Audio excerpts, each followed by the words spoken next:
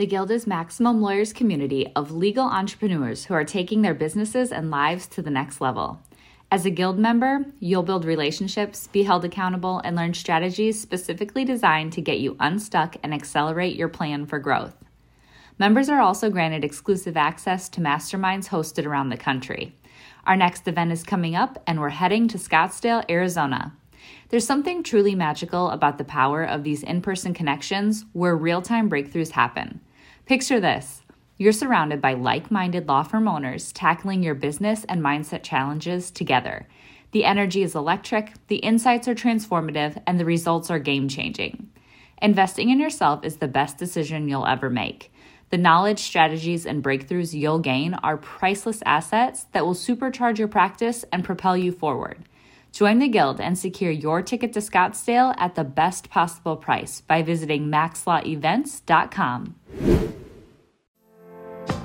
I am absolutely dumbfounded at the amount of great information that is available on podcasts. I mean, if I'm doing laundry or driving or whatever, I'm listening to podcasts and I am getting my fake-free MBA in between running the business and listening to podcasts and just learning how to improve. Run your law firm the right way. This is the Maximum Lawyer Podcast. Your hosts, Jim Hacking and Tyson Mutrux. Let's partner up and maximize your firm. Welcome to the show. Welcome back to the Maximum Lawyer Podcast. I'm Jim Hacking. I'm Tyson Mutrux. Morning, Jimmy. Tyson, good morning, sir. Good morning. We got a pretty good guest today. Pretty excited. Yeah, one of our members from the Facebook group, she told us that she grew up in Kansas City, so that's how she first felt connected with us. And that's great because we're always talking about building connections with whomever we come across. Her name is JoAnn Holmes. She's a graduate of Stanford University and the Emory School of Law. She practices down in Gwinnett, Georgia. She's an IP, intellectual property lawyer. Jo, welcome to the show. Good morning. Thank you both so much for having me. Jo, we wanted to have you on the show. We wanted to hear a little bit about your story, about how you transitioned. Why don't you tell us what you've been up to since law school and how you came to start your own firm? Sure. So I graduated law school in 1999, and I literally did not know what intellectual property was when I walked through the doors. So it really helped me sympathize with my clients and others who say, tell me what you're talking about again. I was very fortunate that I started my career at a great full-service large firm in town here in Atlanta, and I worked with excellent attorneys who were great for setting a good foundation. And I was there for about 5 years, and then I moved in-house and spent most of my career as an in-house attorney, serving on management teams for international companies and serving in really lean law departments where you just kind of figure out solutions to problems, which was good. I found out when I was in-house attorney how much I really enjoy the business side of things and made a decision in 2015 to take the summer off to think and pray and figure out what was next, and made the decision to start my own practice. And I focus on two things primarily. As you mentioned, on one side, the intellectual property, and on the other side, doing all the types of commercial agreements that clients need with their customers and vendors to protect and grow their businesses. JoAnn, you sent us a list of lessons that you've learned. I sort of want to start there. One of them is niching is good, but it's a work in progress to get it right. Will you talk a little bit about that? Sure. So one of the things that I think I started learning when I was in-house counsel, and is definitely borne out in my own practice, is that you have to be adaptable. When I started the firm, I thought, what do I know? And I knew what it felt like to be in-house counsel and be pulled in lots of different directions. I joked around that the sun never set on my client base because I literally would start in the morning with clients in Australia and work back through Africa and Europe and then the east coast of the U.S. and the west coast of the U.S. and check back in on Australia at the end of the day. And so I really learned how to adapt to both business conditions and what clients' needs were in different parts of the world. And when I had the opportunity to start my own practice, I really got to say, what do I enjoy doing? And I thought, well, when I was in-house counsel, because I had so much coming at me, maybe I could just be the person who serves as support for other in-house counsel and lean organizations who needed additional support and needed somebody who could hit the ground running and just be productive and helpful for clients. And that's not the way that things turned out when I started the business. And so I just had to kind of hustle and get out there and meet folks and talk about what I do and how I could be a resource. And now the business is sort of coming back around to that. So my focus at this point is twofold. It's one on doing that outside role where I own a function, maybe intellectual property, maybe contract negotiation, or a support role to existing in-house counsel.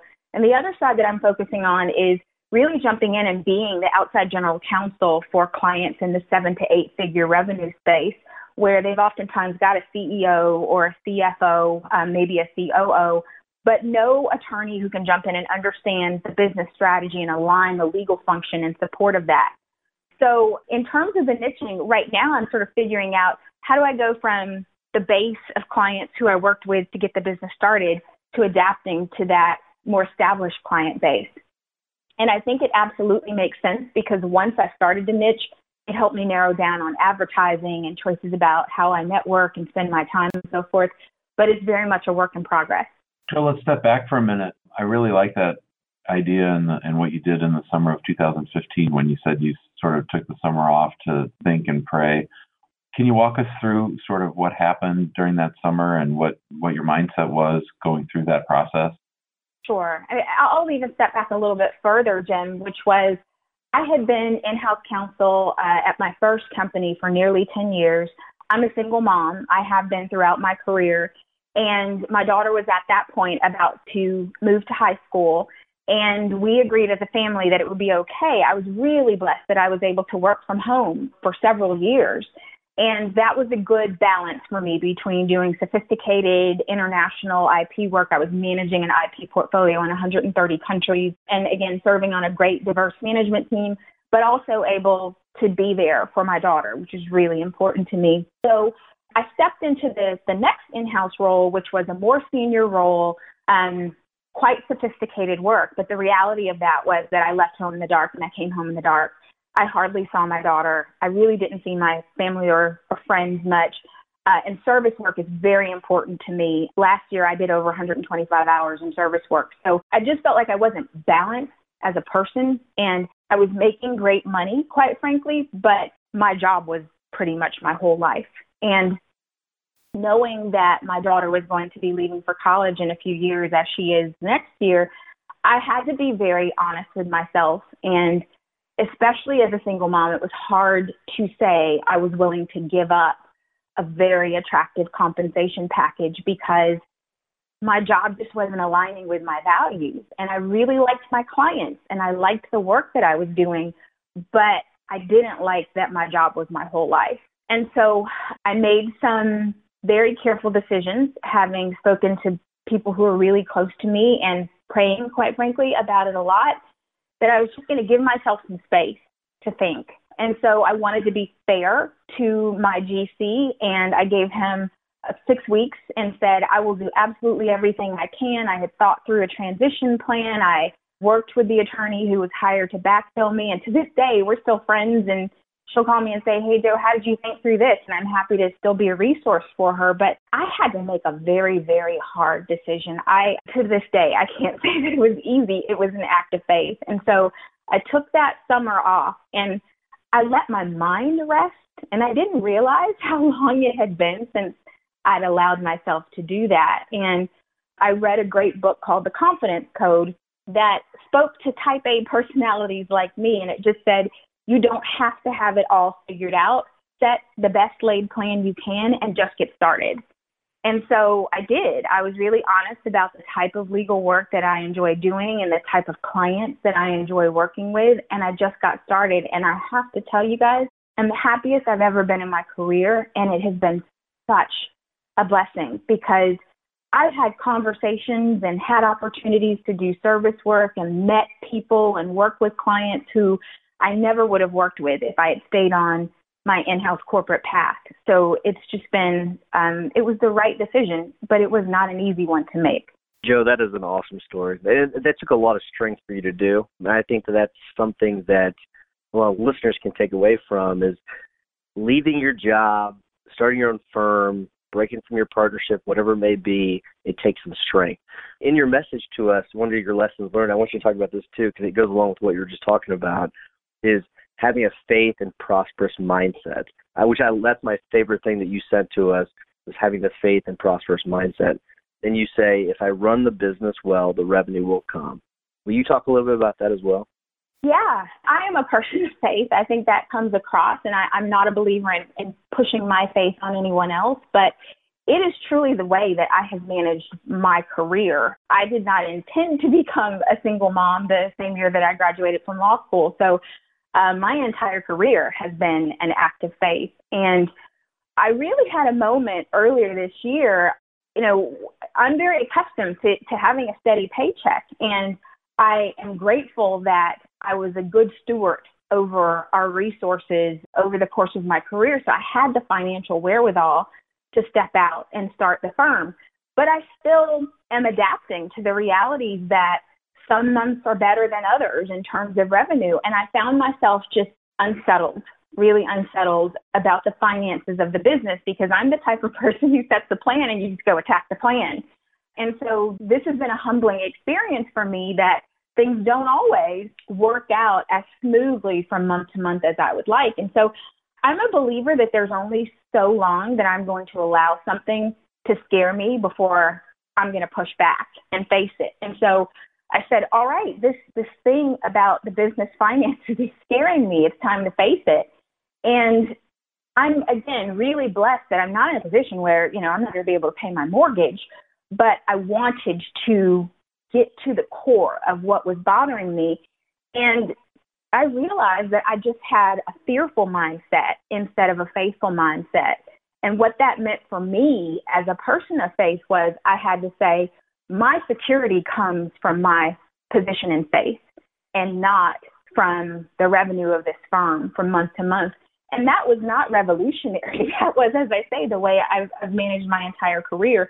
But when I shifted my mindset, I'm not up in the middle of the night worried anymore. And I do believe that there's plenty of opportunity, and it's a matter of being diligent and following through and doing the things that I know are right. And that's really one of the reasons that I'm so grateful to have this chance to be on your podcast, because I am absolutely dumbfounded at the amount of great information that is available on podcasts. I mean, if I'm doing laundry or driving or whatever, I'm listening to podcasts, and I am getting my fake-free MBA in between running the business and listening to podcasts and just learning how to improve. Either I'm learning something that directly impacts the way I manage the firm or market the firm, or the way that I consider my resources, or I'm learning something that I directly apply to help my clients to be more strategic and prudent about the growth and momentum for their business. So I do think that we have to face our fears. And for me, a big part of doing that is just trusting that my faith has never failed me, and there's no reason that's going to change now. Jo, there's so much wisdom in what you said, and I can really tell that you're very well grounded spiritually and mentally. And I think it's great that you talked about facing fears. I'm always trying to get Tyson to face his fears, but he sort of cowers in the background and he just refuses to face his fears. But I love the idea too about the podcast. I'm always listening to podcasts. I didn't know a thing about marketing. And I learned it all by podcasts and listening to people, YouTube videos, all kinds of resources out there. So I think that's a great point. One of the things that we talked about in our exchange before we got on the air and when we were emailing back and forth was about a great point that you made, which was to advertise where people are looking for your services and that referrals are still the best business source. Why don't you tell us a little bit about who your avatar clients are and sort of how you go about trying to find them? Sure. And again, that is something that has changed. So I will tell you that in my first year, and I'm at about month 20 or so into this firm now, and in my first year, I remember that I was just frankly naive. And I, for example, spent $1,800 advertising on a news website. And I thought I was asking good questions, and they were telling me about the demographic of people who visit the news site. And I thought, okay, those sound like people who could be small business owners or considering being small business owners. And I will tell you, I got not a single lead that came from advertising on that platform. And, I learned from that and decided that I needed to pay closer attention. So literally every time someone sets up a consultation with me or every time I take a call with someone, I make a point of asking them, how did you find me? And it shouldn't be a surprise, but it was just part of my learning cycle to realize that so much of my business comes from referrals. And I think it's really just taken time. People were accustomed to me for most of my career being Jo who worked in a corporate setting. And so I've been really grateful that so many of my former colleagues have been great advocates to say, as they realize that I've started Holmes at Law, hey, you should reach out to Jo. She can help you on that. Or what's begun to happen recently is my old companies have reached out to me and said, hey, are there ways that you can help us? Because you already know the clients and you have expertise in these areas. So in terms of the avatar now, I think it has adapted from where it was in the first year of the firm. And again, now I'm thinking through, where is there an unmet need and how does that match to where my greatest skills are? And because I was so fortunate to be able to serve on management teams for companies in the 8 to 9 figure range, I really know what it means to jump in and do that. So I understand what it means that we have to hit an EBITDA target, but there is litigation that we're working through and we're trying to map around that. Or I understand what it means that we are trying to develop a launch strategy across several countries, and I need to think through all the intellectual property implications and the different types of agreements and what the applicable law will be across those different jurisdictions. Or I understand what it means to sit down and say, okay, here's where we are with respect to that we're going to have to do a series of layoffs or bring certain work in-house that we were using third-party vendors. How do we cause as little disruption, and how do we understand what our contractual obligations are to meet that objective? And I really enjoyed being part of that business-focused strategy team. And what I have found as I have worked with clients since launching Holmes at Law is that 7 to 8 figure revenue space is a sweet spot. There are a lot of folks who started those businesses maybe with a good friend or with a family member, and they took off and they got some growth and momentum.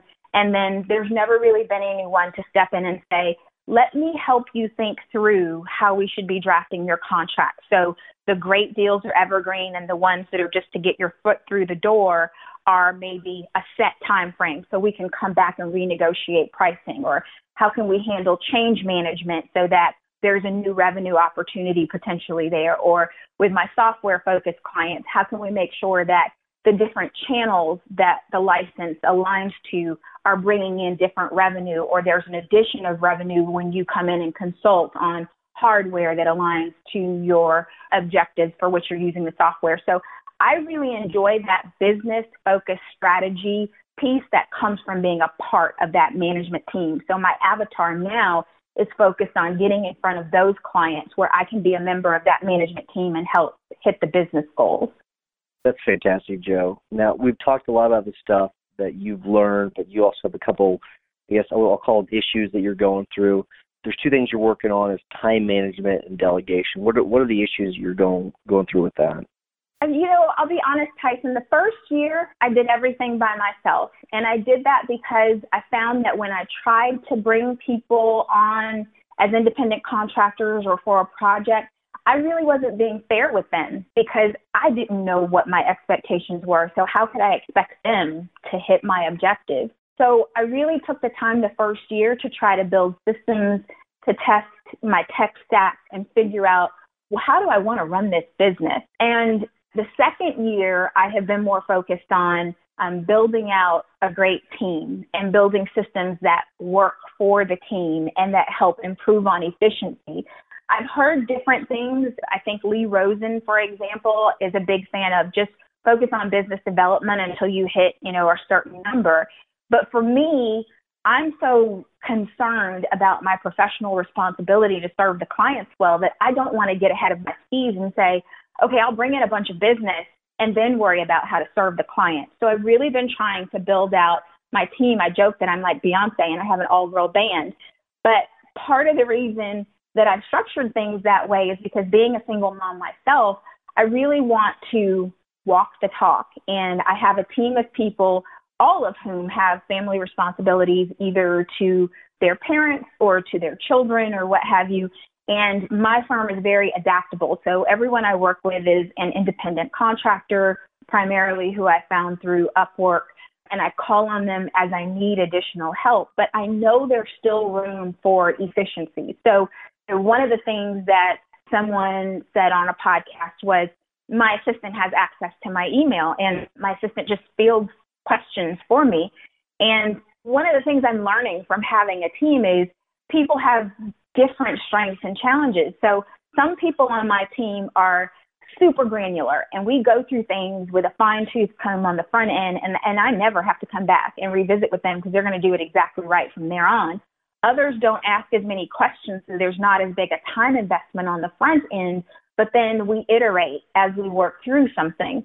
So I've been just sort of trying to figure out, how do I turn over more things, knowing that at the end of the day, I'm still responsible. And Tyson, I love that you were so focused on systems. So that is really what I'm working through. But I have to say, I'm not at the point where, for example, I can say, okay, I'll give my email to my assistant, because I know that that's going to take time to develop a system around, okay, what things is she going to do, and how am I going to make sure that they're done, and how are we going to deal with some of the confidential things that are in my email? I know I need to get better at that delegation piece, but I haven't figured out the logistics of how to get it right and have that peace at mind that I'm also being respectful of certain things that are confidential. Jo, I think that you are a hard-charging personality, and I love all the passion and the vigor that you've brought to this conversation. And I think that you are in a practice niche that is sort of involving you a lot. It's sort of a high touch where your clients are expecting to hear from Jo herself a lot. And I think that you probably feel that way too, that you sort of like that, and that's sort of part of the representation that you bring to your clients. Would that be fair? Yes, that is, Jim. Yeah, so that's something that's really hard to scale. But I think that, Tyson, feel free to jump in here, because I know that you have developed some systems on this stuff. But I think that there does need to be a little bit of a mindset change, and that you do need to spend some time thinking about, what is it exactly that only I can do, and what are the things that other people can do. And maybe even within the email example, maybe there's a way for you to maybe be the initial screen of the email, and then just be willing to give up more of that stuff and sort of transition to it. I also think that independent contractors are a great thing, but eventually there might come a time where you have someone that you work with 40 hours a week who's an actual employee of your firm, and that they just sort of learn your rhythm and your response types and sort of your mindset. And I think that over time, you begin to trust that person more and more and be able to turn more over to them. I think it's a little bit hard with independent contractors to build that connection with a second person. Can I drill down on that, Jim? Because I think you're spot on. And in anticipation of speaking to you guys, I kind of thought, now, how much work am I doing with the different folks? So right now I have a virtual assistant, I have a marketing manager, I have a junior attorney, and I have weekly meetings with my marketing manager, for example, but my VA just knows the things that I need her to do. And the junior attorney, I call on her as I need her. And I thought, should I be consolidating this? I mean, I think I could get pretty close to a full-time person, but they wouldn't have the skill set of what each of those different folks do. So how did you guys make a decision around when you needed a full-time person versus somebody to just call on from time to time as you need their support? So, Jo, there's a lot I want to cover here. But with that specific question, I always had this mindset going forward that I was going to automate a bunch of stuff. And something that you may, and I don't know if there's a specific form or a group of forms that you use with every single client. There probably is to a certain extent, even though I know it sounds like you have a very wide-reaching practice. At the very beginning, I created what were called case packets, and this may help you. So it basically had every single letter that I would use or every single form that I would use for a client, for personal injury cases. It had every single form in a large Word document, and I just called it a packet. And I just did control replace, and I would replace the name, case number, all that kind of stuff with an address, and I would just do Control F or Control H, I think is what it is, to replace all of those.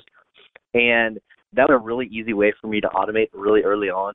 But I always had that mindset that I was going forward. And so I think you're very smart with how you're thinking about this. It sounds like you do have a bigger view for your firm, a bigger vision. So that's really good. So you're thinking that way. And I think you need to keep thinking that way so that you can keep moving forward and keep growing, because that is one of the biggest challenges I think any of us face is as we grow, how do we scale what we're doing? And it starts to show cracks in the boat whenever your systems are set up improperly. So I think that you're doing a really good job with that. Hopefully I answered that question. If not, when I'm done, let me know if I didn't. With the delegation part of it, I always say this, but it really is going back to the basics. You need to take a notepad around with you for an entire week and list every single freaking thing you do, everything, from start to finish, just like if you were billing hours for a client. Do the same thing for yourself, and then you're going to be able to identify things that you can delegate, that you can just eliminate completely. I guarantee you there are things, probably 10% of the stuff you do right now, you can just eliminate. There's things you can outsource, which I want to talk about in a second, and then things you can automate. And automation is not always, paying for an expensive service and having things done for you and automated. That's not necessarily what it is. I know we talk about Infusionsoft a lot, but you can automate things as easy as what I was just talking about with a case packet. But with outsourcing, I'm sure I use Upwork heavily, but I'm sure you probably made a lot of mistakes with Upwork, because outsourcing for me initially was extremely difficult. And I failed like 5 times in a row because it just wasn't working, because it was all on me. I had not had well-defined roles. And by this point, I figured it out. Each person, each virtual assistant, whether they be a marketing virtual assistant or a legal virtual assistant, each one of them has to have a very narrowly focused role. For example, my guy Gino, the only thing he does is transcribes things. He doesn't do anything else. He doesn't expand into anything else at all. He only transcribes things. Nadish only edits videos. That's all he does. He doesn't do anything else. And so they have very, very defined roles. And so when you're outsourcing, it's okay for you to have 10 different virtual assistants as long as they do a very defined thing and they fit as a cog into the wheel. Can I please interrupt and ask about that? So when Absolutely. you've got people doing defined roles, I presume that you identified them for that specific role, but what does that mean for you in terms of managing them? If you have somebody who's between you and them, so you don't have to focus on managing them, it seems like there's some work that goes into making sure all those folks in their areas of specialization are accomplishing what you need them to accomplish. You're absolutely right, but so within each well-defined role, you tell them what happens next, okay? So, yes, they do this work, but this is what is expected of you, this is the work you do, and this is what you do next. And the way it works for me, I'll give you just the whole video process. So whenever I record a video. And this is just one example of how it might work for you. So, and my office manager, Kelsey, actually, she is the one responsible for managing the virtual assistants, but I still have that interaction with them. So I will record a video. I will upload it to Google Drive. What happens then there's 2 things. Nadish pulls the video down from Google Drive to start the editing process. Gino, he pulls the video down to start the transcription process, okay? Once that's done, Gino knows to then forward that transcription to Kelsey. Gino knows to forward that video to me. That's their next step.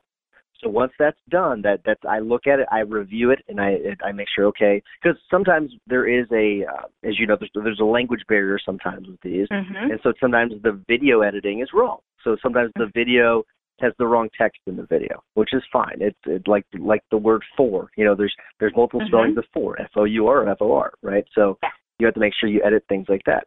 I then send a message back to Nadish, and changes need to be made. Then Gino, after the editing has been reviewed by Kelsey, it gets forwarded back to Nadish. Nadish then uploads it, and it's done. It's over with. Nothing else gets done on it. So that's just a simple way. I guess it sounds complicated, but it's really not, because they know what they do next. So they know what they do and they know what they do next.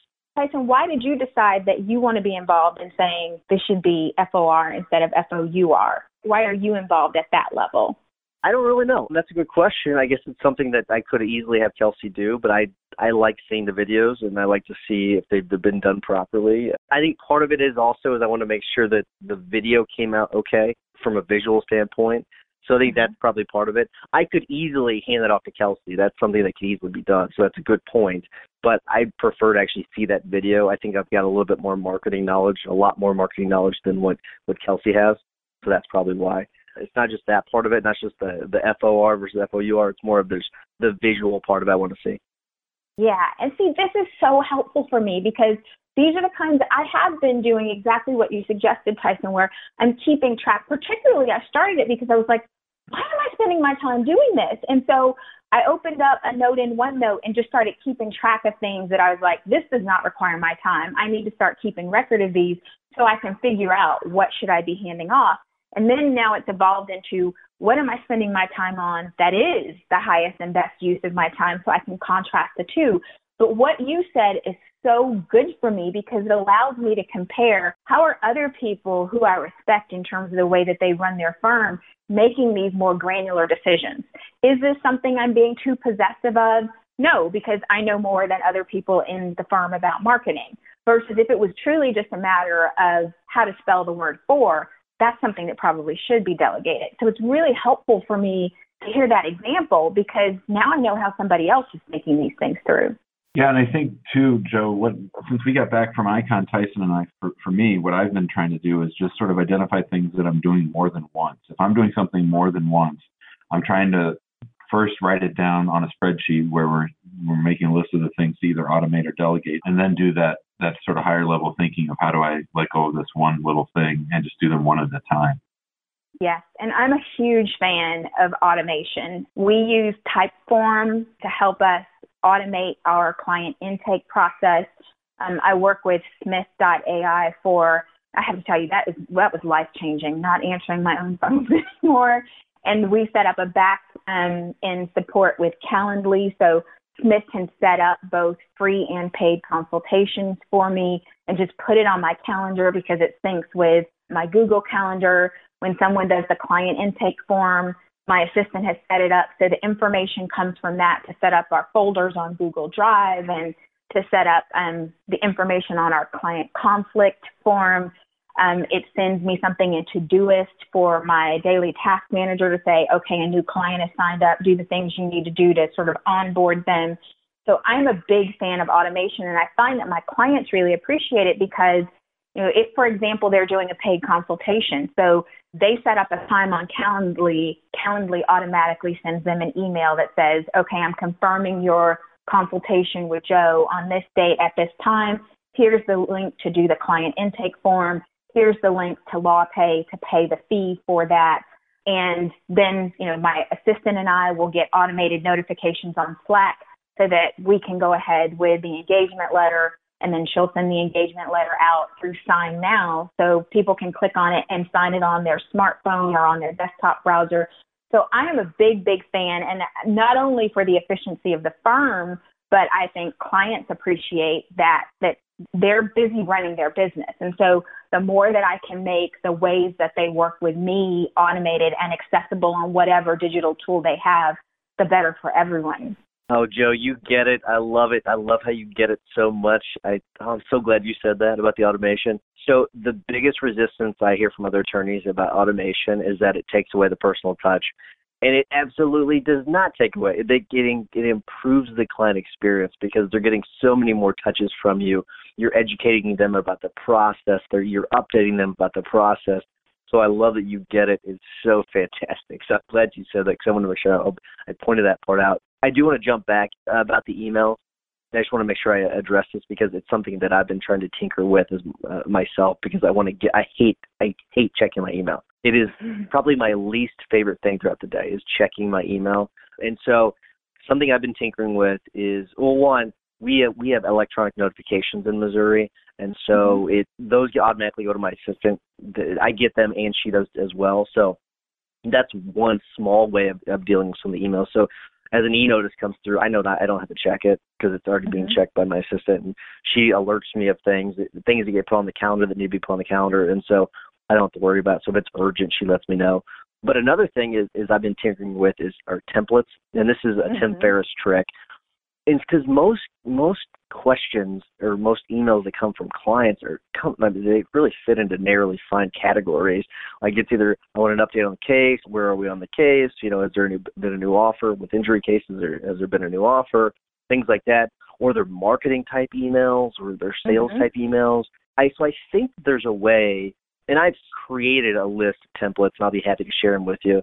Where I have not pulled the trigger and had someone else check these for me yet, but I think we could create templates and have our assistants respond with templates. I really do. Now, with the virtual assistant, I am hesitant just because they're not tied into the firm as much as someone that's in-house.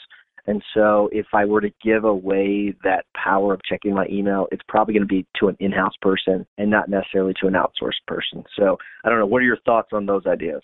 Let me tell you how much I love a doggone template, Tyson, because I felt the same way. And I started this really as in-house counsel because I found that my clients would come to me and say, Joe, I need a contract that does X. And, I would think, right, you cannot ask me to draft a contract and walk away.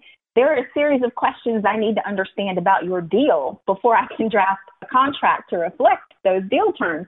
So I started way back when, coming up with a set of questions. And because so many of my clients were in sales or for that matter, marketing, or they were C-suite, I knew I was only going to get their attention for so long. And so while I had their attention, I needed to be concise and clear about the information I needed back. So I started this back in my in-house career. But what I've done with Holmes at Law, and again, with the intention to hand off some of these things to my assistant, is I have a note in OneNote, which I know I'm going to probably ultimately need to move over to some sort of Google Doc so it's accessible to others in the firm. But I know there are certain types of questions. I do a lot of trademark work, and people will ask me questions about what does trademark clearance and registration look like? Well, I am answering that question several times a week. So I literally just copy that email and paste it, and then I leave little spaces in it to customize. If there's something unique about that client's business or something I know that they've shared with me when we were speaking about what they want to achieve. So I highlight those customizable points. But going back to being more efficient and working with an assistant, quite frankly, I'm not confident that my assistant knows my clients well enough to know those personalized pieces so that it doesn't come off as a canned response. Because one of the things, you guys, I know this seems obvious, but it has just been a big lesson learned for me. The thing that I think my clients like the most is they like me as a person. I mean, I spent so much of my career focused on being competent and being responsive and providing good legal advice. And I've been so surprised that people hire me quite a bit because they're like, yeah, okay, you're a good lawyer, but I like you. I like that you check on me. I like that you ask about my kids. I like that you know when my wedding anniversary is. I just like talking to you, Joe.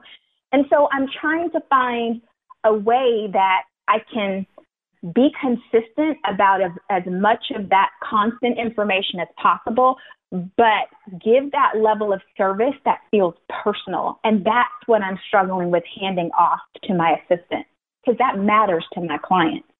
I think that's a legitimate concern, and that's one of the problems of scaling. It's just hard to do that. I think Tyson would encourage us both to think of little small things that you can automate. Like you mentioned that you know their anniversary date. Obviously, that's something you could create a simple email that makes it look like you're just sending them off the cuff, but it's automated where it just says, hey, I just remember that today's your anniversary. Hope you and your spouse have a great day, or something like that. And you can bridge the automation with the human touch. And I think that it's just a matter of thinking it all through. Obviously, you can't with everything, but also if you get so tied in and think that the reason they're hiring you and that they like you is because it's you, I totally get that. But I think that's also a trap, because that's going to keep you from being able to scale. I think you're right. I mean, I don't want to be narcissistic, but I don't want to lose that personal touch. And I think about my service providers and who I really like to work with. And it's a combination between being competent and providing a high level of service. But I do appreciate those personal touches as well. And there will come a point when, if I do want to scale, I'm going to have to either do what Tyson does, which is when he onboards a client, introduce them to the whole team, be that via video or have images of the other folks on the team on the website so that people feel more comfortable with them. But it's outward and inward. I've got to get my team more comfortable with client interactions and knowing the clients, and I've also got to get clients more comfortable with the team. And that is a work in progress, to be honest. And you know what, JoAnn, the whole firm, running the firm, growing the firm, it's all work in progress anyways. So I think we're all learning something that John Fisher talks about this too. He has these masterminds because he's always learning as well. So we're constantly learning. I am going to wrap it up. Jimmy, I think we're getting a little close. We're over time really, but before we get to the hack and the tips of the week, I do want to remind everybody, go to the Facebook page, join our Facebook group, and make sure also you like and share us on iTunes or wherever you get your podcast. Make sure you give us 5-star reviews if you like our podcast. Hopefully you do. But Jimmy, do you want to give your hack of the week? Yeah, my hack of the week is a little bit unusual. Given the fact that you, Tyson, have said how much you hate email, I'm going to encourage each of our listeners to send you an email when they're done listening to this episode. Tyson@mutrixlaw.com, Tyson@mutrixlaw.com. Everyone just send Tyson a note, say hi, give him a shout out. He'll really appreciate that. Well, actually, and if you're going to do it right, because with the new firm, it's Tyson@mfinjury.com. So make sure you do it to the right email address. I will get the other one, but I will check the new email address more often. So I do have a real hack too, and it's a very simple one. Lately, I've gotten into the habit of regularly deleting everything out of my downloads folder. And it really helps me find things faster when I do download stuff. You know, with everything in the cloud, we're downloading stuff back and forth to our desktop, and that folder tends to get really full. One of the other attorneys in our office had never cleaned out their downloads folder. And when I emptied it out for them, which is sort of sad that I had to do that, they were shocked at their ability to be able to find things. So that's something that's just a little hack. Oh, I like that. Okay. That's pretty basic, but I like it. It's good. It speeds up your computer quite a bit, so that's a good one. All right, Joe, what's your tip of the week? My tip of the week is a little bit of a nod to my alma mater. There is an accelerator incubator company called Y Combinator. And in 2016, they did a lecture series at Stanford. And everyone who speaks in the lecture series started and grew a company to $1 billion or more in valuation.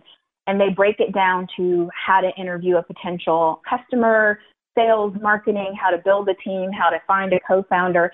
And so even though by no means is it focused on legal practice, it focuses on how to start and grow a super successful business. And so I'm literally encouraging everybody who has any interest in business to listen to it. It's called How to Start a Startup. It's in a podcast form, or you can go find it through an internet search, but it's by the folks at Y Combinator. Again, How to Start a Startup. It's great. It's a gold mine of information.